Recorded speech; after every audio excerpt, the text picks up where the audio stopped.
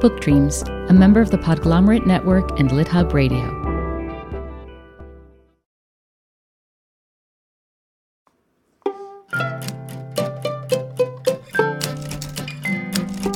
Hello, and welcome to Book Dreams, the podcast for everyone who loves books and misses English class. I'm Julie Sternberg, author of a number of children's books, including Like Pickle Juice on a Cookie and Summer of Stolen Secrets. And I'm Eve Yohalem. I'm also a children's book author. My books include The Truth According to Blue and Cast Off, The Strange Adventures of Petra de Winter and Brom Broen. In each episode of this podcast, we consider a book-related topic. And in this episode, we consider different ways an author might look to history to enrich her novels. We first became interested in interviewing our guest for this episode, Caitlin Greenidge, because of a piece she wrote for the New York Times Magazine about spirituals as poetry and resistance. We initially hoped she'd come on the podcast to tell us more about spirituals. And then when we went to her website to get her contact information, we realized she's the author of the novel Liberty, which came out this year to great acclaim, as well as a fascinating first novel called We Love You, Charlie Freeman. We were so excited when she agreed to come and speak with us about all of it. Yes, and more than a little in awe, because yes. Caitlin is incredibly accomplished. She's the recipient of fellowships from the Whiting Foundation, the National Endowment for the Arts, the Radcliffe Institute for Advanced Studies, the Lewis Center for the Arts at Princeton University, and the Guggenheim Foundation. She's currently features director at Harper's Bazaar, as well as a contributing writer for the New York Times. Her writing has also appeared in Vogue, Glamour, The Wall Street Journal, Elle, BuzzFeed, and The Believer, among many other places. Her debut novel, We Love You, Charlie Freeman, was one of the New York Times Critics' Top 10 books of 2016. Liberty, her second novel, was named one of the most anticipated books of 2021 by O, the Oprah magazine, the New York Times, the Washington Post, Time, The Rumpus, Bookpage, Harper's Bazaar, Ms. Magazine, and more. I just want to give a very brief description of Caitlin's books before we get to the interview. We Love You, Charlie Freeman tells the story of what happens when a Black family agrees to live with a young chimpanzee in an apartment at an institute to teach the chimp sign language and raise him as part of the family. The parents, especially the mother, are very interested in this opportunity, and the children not so much. Liberty tells the story of a freeborn Black girl named Liberty Sampson, who's coming of age in Reconstruction-era Brooklyn. Her mother is a practicing physician. Her character is based on one of the first Black women doctors in the U.S. Liberty's mother wants Liberty to become a doctor as well, but Liberty has a different view of what she wants. We started by asking Caitlin why, although Liberty's mother is a consummate achiever, Liberty herself chooses not to be capital I inspiring. Here's what Caitlin said. Part of it was like a challenge to myself to write a novel about a Black woman in the past and have her not be, an inspirational figure. She's just a person. I worked in Black history sites for about 10 years. So I've thought really deeply about the ways the public engages with Black history. A lot of people like to emphasize exceptionalism in Black history. The exceptional figures, the exceptional people. There's a lot of pushback when you try to sort of talk about collective actions or how ordinary people responded to things, or even that ordinary Black life is worthy of historical study. So part of it was like a political motivation on that part. And part of it was also sort of literary fiction about Black people in the past, especially falls into the trap of exceptionalism. And I wanted to write a book that draws you in with the fake out that it's based on the life of this first Black female doctor, but it's actually going to be about her daughter and about living in the shadow of all of that. You said, and I'm quoting you here, the spirit I wanted to explore in Liberty is that a person in a limited environment can still make a deep, strange, wonderful world for herself, a world that is not really in conversation with an oppressive structure that thinks it knows everything about her. Am I right that this connects to your discussion of Black spirituals in your New York Times Magazine piece this year, where you were talking about how spirituals offer a view of the consciousness of people in a limited environment and serve as a kind of resistance to oppressive structure that thinks it knows everything about them, or am I reaching? No, I think it's all connected for sure. I think there's something to be said about cultivating one's interiority, especially when you are from a marginalized identity or an identity that's sort of actively being targeted by by the larger world that you're living in, turning to your interiority and cultivating your interiority and almost refusal to interact with those things is so key as a point of both survival and as a point of thriving. And so I think, in the context of Black cultural life, particularly the Black cultural life that Black women create, American culture has sort of always been really fascinated with appropriating those pieces of culture that we create that come out of our experiences, that come out from sort of that deep interior living. And I think a refusal to engage with that and also a desire to keep that stuff hidden is such an interesting vein throughout Black cultural creation and throughout different aspects of African American life and African American women's lives. Because it's kept secret, we don't often hear about stuff like that, like the artist who decides to only sort of make stuff for her own community, or the musician who doesn't actually want to sign to a label and wants to keep making music for the people who are around her, or the writer who wants to write stuff specifically for the people that she knows and doesn't want to necessarily write for a larger audience. Like, those people are creating and making beautiful stuff. But that desire for interiority, I think, sometimes gets misread as like either they were overlooked because they didn't try, and not the idea that they were overlooked because they didn't want to be found. Right, that it was a choice. Mm-hmm. You've also called spirituals maps of profound imagination, which I thought was such a really interesting and provocative way of describing them. Can you tell us more about that? Sure. So what I love about spirituals is that the references to them are the references to mostly the Old Testament, or that's not true. They reference the New Testament as well, but and they're referencing the natural world as well. So the book Liberty has a lot of spirituals and music in it. And part of the reason of why was because I was trying to find, when I was doing my research, I was trying to find an understanding of how formerly enslaved Black person would understand the world around them in the 1860s. And we have like letters and, memoirs, but I really just sort of wanted like an idea of someone, again, who wouldn't have been exceptional, just someone sort of living their lives as a person, how they would have seen the world around them and what their references would have been. Would the reference be to nature? Would the reference be to the Bible? Would the reference be to a certain type of story or a certain type of understanding? And I think spirituals are wonderful for anyone who's interested to sort of understand how people ordered and understood their world and ordered and understood their place in it, and also understood what was possible. Mm-hmm. You've said that Toni Morrison saw motherhood as a form of freedom and a way of imagining other worlds, particularly for Black women, and that this view has inspired you in your writing. But your books also highlight the confinement that Black daughters especially can feel as a result of their relationship with their mothers. I'm thinking of Liberty herself and also two characters, Charlotte and Nymphadora, in your first novel, We Love You, Charlie Freeman. Can you say a little bit about this tension between the freedom and creative input of the mother on the one hand and the confinement and self-actualization desire of the child on the other? Yeah, I mean, I think there's like a couple different threads around that in both projects. Like, one of the things that I'm always interested in is the myth of the Black mother in American culture, which is either, demonization, like they don't know how to take care of their own children, or we can't take care of our own children, or the idea that Black mothers are somehow the most caring, the most virtuous, the most saintly, can never be criticized, can definitely do wrong, but can never be criticized by their children. And I think both of those ways of looking at Black motherhood are deeply problematic and really difficult for the women who become mothers and sort of live between the tensions of those two roles. So I wanted to sort of write in both Liberty and We Love You, Charlie Freeman, mothers who care very deeply for their children and make very grave mistakes during the course of the novel, but are still sort of able to have some sort of a relationship with their kids by the end of it. And it's an exploration of them sort of like living with that fact that they are fallible, that they're human.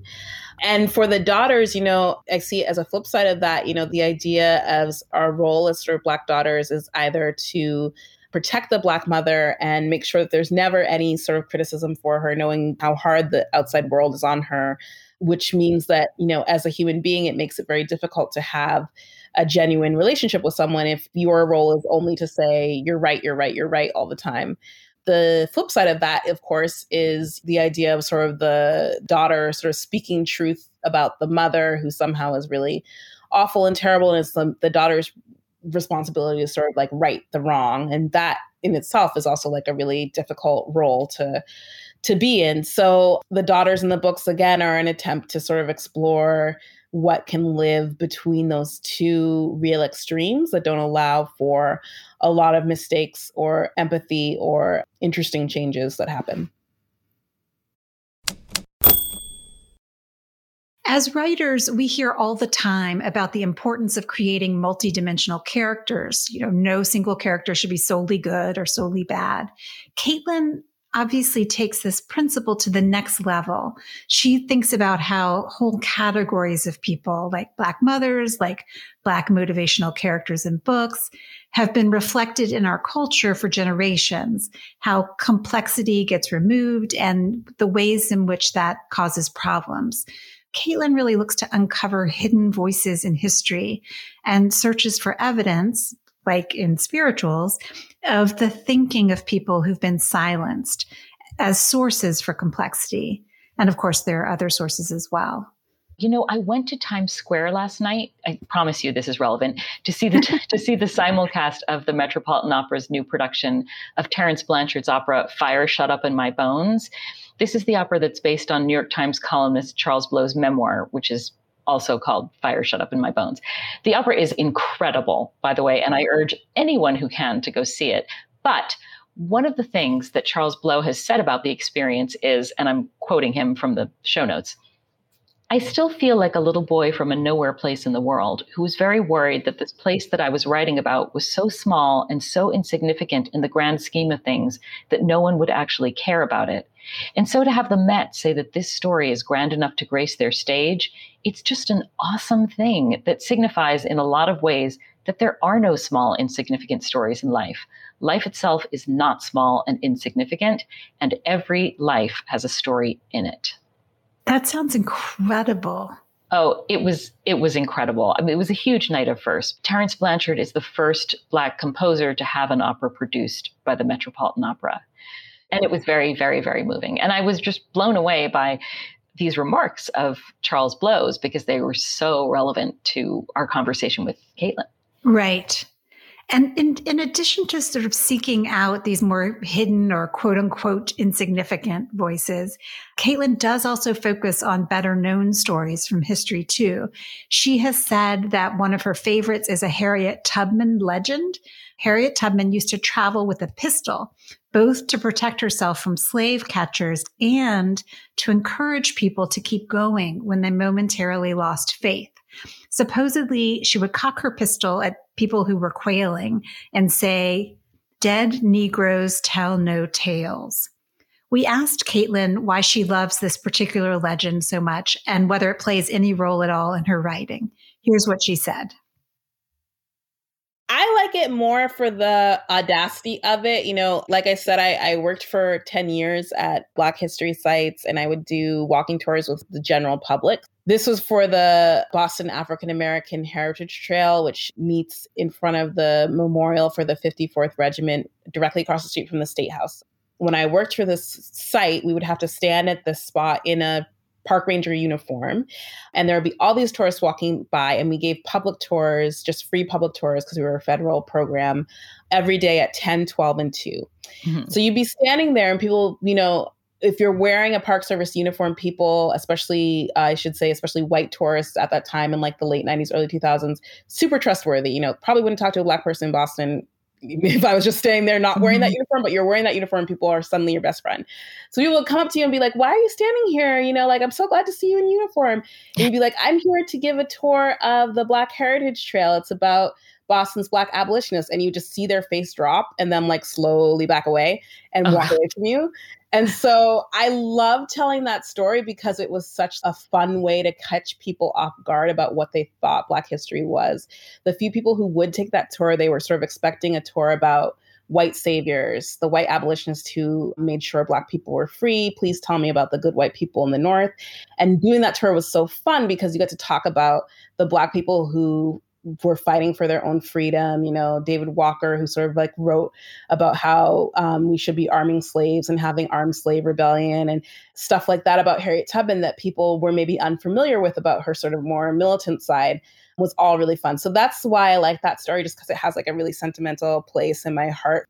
I don't think it really, the way I think it probably plays into my writing is that whenever I'm writing about Black history, I'm looking for that sense of play in it and that sense of unexpectedness in it. I don't approach history, or I don't approach Black history from the place of like, why did I never know this? I approach Black history from the place of abundance, from the idea of like, Black people have always been multifaceted, always been really fighting for freedom, have always been coming up with ingenious ways to combat the world around us. And the history is there. It's not being hidden from me necessarily. I have to look, and I also have to honor the people who have been here before me and worked so hard to preserve it. Mm-hmm. Working in museum sites for 10 years, you must have a couple of favorite stories. Oh, yeah. I think one of the ones that was a lot of fun was I worked at this place called Weeksville, which is where the inspiration for Liberty came from. So Weeksville is a Black history museum in central Brooklyn, and it's dedicated to the history of the Weeksville community, which was this free Black community that was founded by a bunch of wealthier Black men who bought this tract of land in central Brooklyn. Would have been really valueless land when they bought it in the 1830s because it wasn't near the ocean, it wasn't near the waterfront. If you can imagine, this is Brooklyn before there's roads going in and out. So it was a really sort of considered like inaccessible part of land. That's how they were able to get it. And they decided explicitly to sell the land only to Black heads of households so that they could make a voting block in New York. Because at that time in New York, to vote, you had to own a certain amount of property. So they advertised in Black newspapers throughout the North saying, come to Weeksville, set up here with us. We're going to make this community. And it worked. And they did. And we would have school groups come through a lot.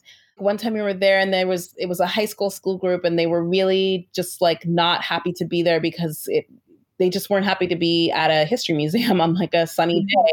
But wait a minute. This was a high school group who didn't want to be on a field trip. Yeah, exactly. Okay. Just have to get my head around that part first. Yeah. So they didn't want to be there. And so we gave them this tour of the houses, and you could see them like slowly start to get really into it. By the end of it, they were eating lunch with us, and then they all started spontaneously making up a dance to the history. Like they were repeating the tour back to us. It's something that I've never seen before. It sounds like something out of like a teen movie or something. They did this spontaneous, actually really good dance, made up a whole song, made up a whole beat to it, like in this 30 minutes, just synthesized the whole history back to us. It's one of the greatest things that I've ever seen as a, semi-public history educator or whatever. It was just amazing. So that's probably one of my favorite stories from being there. Yeah. God, what a moment. Okay, but to go back to your books, you've described your first novel, We Love You, Charlie Freeman, as a way to talk about the breakdown of language around the subjects of race and power in the United States. We're curious, what is it in particular about that novel that paves the way for that conversation? Well, for that novel, I started writing it in 2008, right after Obama was first elected. And if you can remember back to that time, there were all those articles about how the United States was now post-racial. Mm-hmm. And, at the time, I remember talking to everybody that I knew being like, what is this? Where did all these articles, essays come from? This is clearly lies. And why do these keep getting published? And why is this like a talking point on every single television show when it's clearly not the case? I was so struck by the fact that many people didn't even have the language to describe the current racial environments that we lived in, because all the language is based on this context of civil rights era stuff, when, most of the people living and talking about it either were kids when that was happening, or people like my age, people who had been born like 20 years after the civil rights movement. And I wanted to, in We Love You, Charlie Freeman, write about families that's specifically lives in the 1990s. So they're living post civil rights and they're experiencing being Black in a way that at the time, when I first started writing the book in 2008, was not really sort of talked about a lot, which was sort of being Black in this predominantly white liberal space that is very interested in performing an understanding of race, but isn't necessarily interested in actually engaging with the historical legacies of race or the Black people sort of directly in front of them. Mm-hmm. There's a scene in that book where the oldest daughter, she's arguing with her mother about having to live in this all white town. And the mother is sort of like, why are you complaining? This is sort of like the best of the best. And the daughter can't get the mother to sort of understand that this isn't something that she strives or sort of wants to be. Being the only Black person in this all white, supposedly prestigious place is maybe not where their sort of like collective efforts of striving should go to. And the mother, because she's from a different generation, just cannot wrap her head around that. And they have sort of like a falling out around it. I very much agree with the daughter in that fight that Caitlin just described. This quote unquote prestigious all white home where they've landed is not the right place for them. And this is a testament to what a good writer Caitlin is. I'm also sympathetic to the mother and to the difficulty that she has shifting her mindset. I've experienced in my life this dynamic, right? Especially as you get older. My children and their friends have opinions about subjects that can be complicated, like race and gender. And I've had to struggle a little to kind of wrap my head around their views and shift what I think. I know I'm not alone in that. And I have made real progress in understanding their views and seeing some of the flaws in the perspective that I took for granted for a long time. But these kind of generational differences do seem baked into the human experience. I feel like our children are one day going to look at the next generation and say, wait, what? You want me to believe what? I agree. It can be hard to be flexible, especially as we grow older. Change, no matter what your age, can be scary. And it can be scary to think that something you've always believed is one way isn't the only way, or maybe is just plain wrong, because then you have to wonder, geez, what else am I missing? Right. Yeah. I've been thinking a lot about aging recently, and not just about what it means for me to grow older, but also what it means to be a parent of adult children, which, if you think about it, if all goes well, will last much longer than being a parent of not adult children. So I think for me, a key to aging is staying curious and really getting on board with change, embracing it. And that kind of flexibility and curiosity is something we have to prioritize with intention, right? Because it's hard and it takes work. Yeah. That's particularly true for complicated issues like race. It feels like we've recently been at a flashpoint in history when it comes to issues of race. Caitlin's first book came out in 2016, and her second book was released this year. We asked her whether during that time span she'd seen any changes in the publishing landscape with respect to books addressing race. Here's what she said. We've just passed last summer when books about how Black people and white people should confront each other surged up the bestseller list. There are all these sort of like anti-racist reading lists. In the last couple of years, there have been big blockbuster books that are either about some piece of Black history, like The Warmth of Other Suns, or are supposed to be sort of Bibles about how to approach race, like, Stamped from the Beginning or that kind of stuff. I think there's an intense interest in it, but, as a student of Black history, again, this moment just feels like many other moments that have come before it. The publishing industry is notorious for having these spikes of interest about race. It happened most famously during the Harlem Renaissance. And then there was a whole birth, not because there weren't Black people producing work, but because the Sauron eye of the publishing industry decided to move on.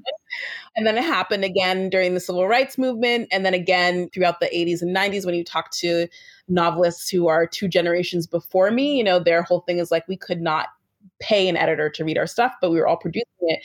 No, everybody told us we couldn't sell. I think the difference that's happening right now is 20 or 30 years ago, a magazine editor, probably a white male magazine editor, could say, all right, we've had 6 months of Black stuff. We're done with that. We're not going to cover that anymore. We're not going to talk about it anymore. It's time to move on. Our readers don't want it anymore. Stop commissioning it. And that would have been the end of it. we have social media now where you can't really do that because the conversation is going on outside of the purview of those gatekeepers and is continually evolving. And because there's more people involved, the conversation is going much deeper, going in directions that media gatekeepers could not control. So it's more sort of like, let me keep an eye on this sort of cyclone that's over to the left, because if I turn my back on it, it's going to overtake me. I don't necessarily know that it's like genuine, deep interest in furthering Black literature and making sure you're publishing the best stuff. Right. The New York Times notes that your sister Carrie is a historian who specializes in African American and African diaspora histories, literature, and politics. And your other sister, Kirsten, is an Obie Award-winning playwright and a theater professor at Boston University. It talks a little too about your mom saying you were raised by a single mother who struggled to support the family on a social worker's salary. So my question is, like, what was it like at your dinner table growing up? And how, if at all, would you say that this family background has affected your writing? Our dinner table is like a really loud place. I don't think, we're not really like sitting around having esoteric conversations. We watched an incredible amount of television, an incredible amount of music videos, movies. Growing up, the TV was always on, that cable box was always burning. It's really funny to be a parent now and sort of like see the sort of like intense preciousness about raising kids that I don't think we were subjected to in some ways, and that we were given a lot of opportunities in terms of making sure that we had really excellent educations. And at least for my sisters, when my mom could afford it, extracurricular activities. And we always had books around as well. We were a reading household, but the idea of like limiting screen time didn't exist. The idea of like, don't have a 4-year-old watch an R-rated movie, no, did not exist. So like, I think that kind of preciousness around stuff is super funny to me because at least as the youngest, like that's where so much stuff came from. I watched Agnes of God as a 4-year-old. It totally scared me for a lifetime. It also really, really shaped me as an artist and the things that I'm interested in an interesting way. I'm happy that happened. Yeah.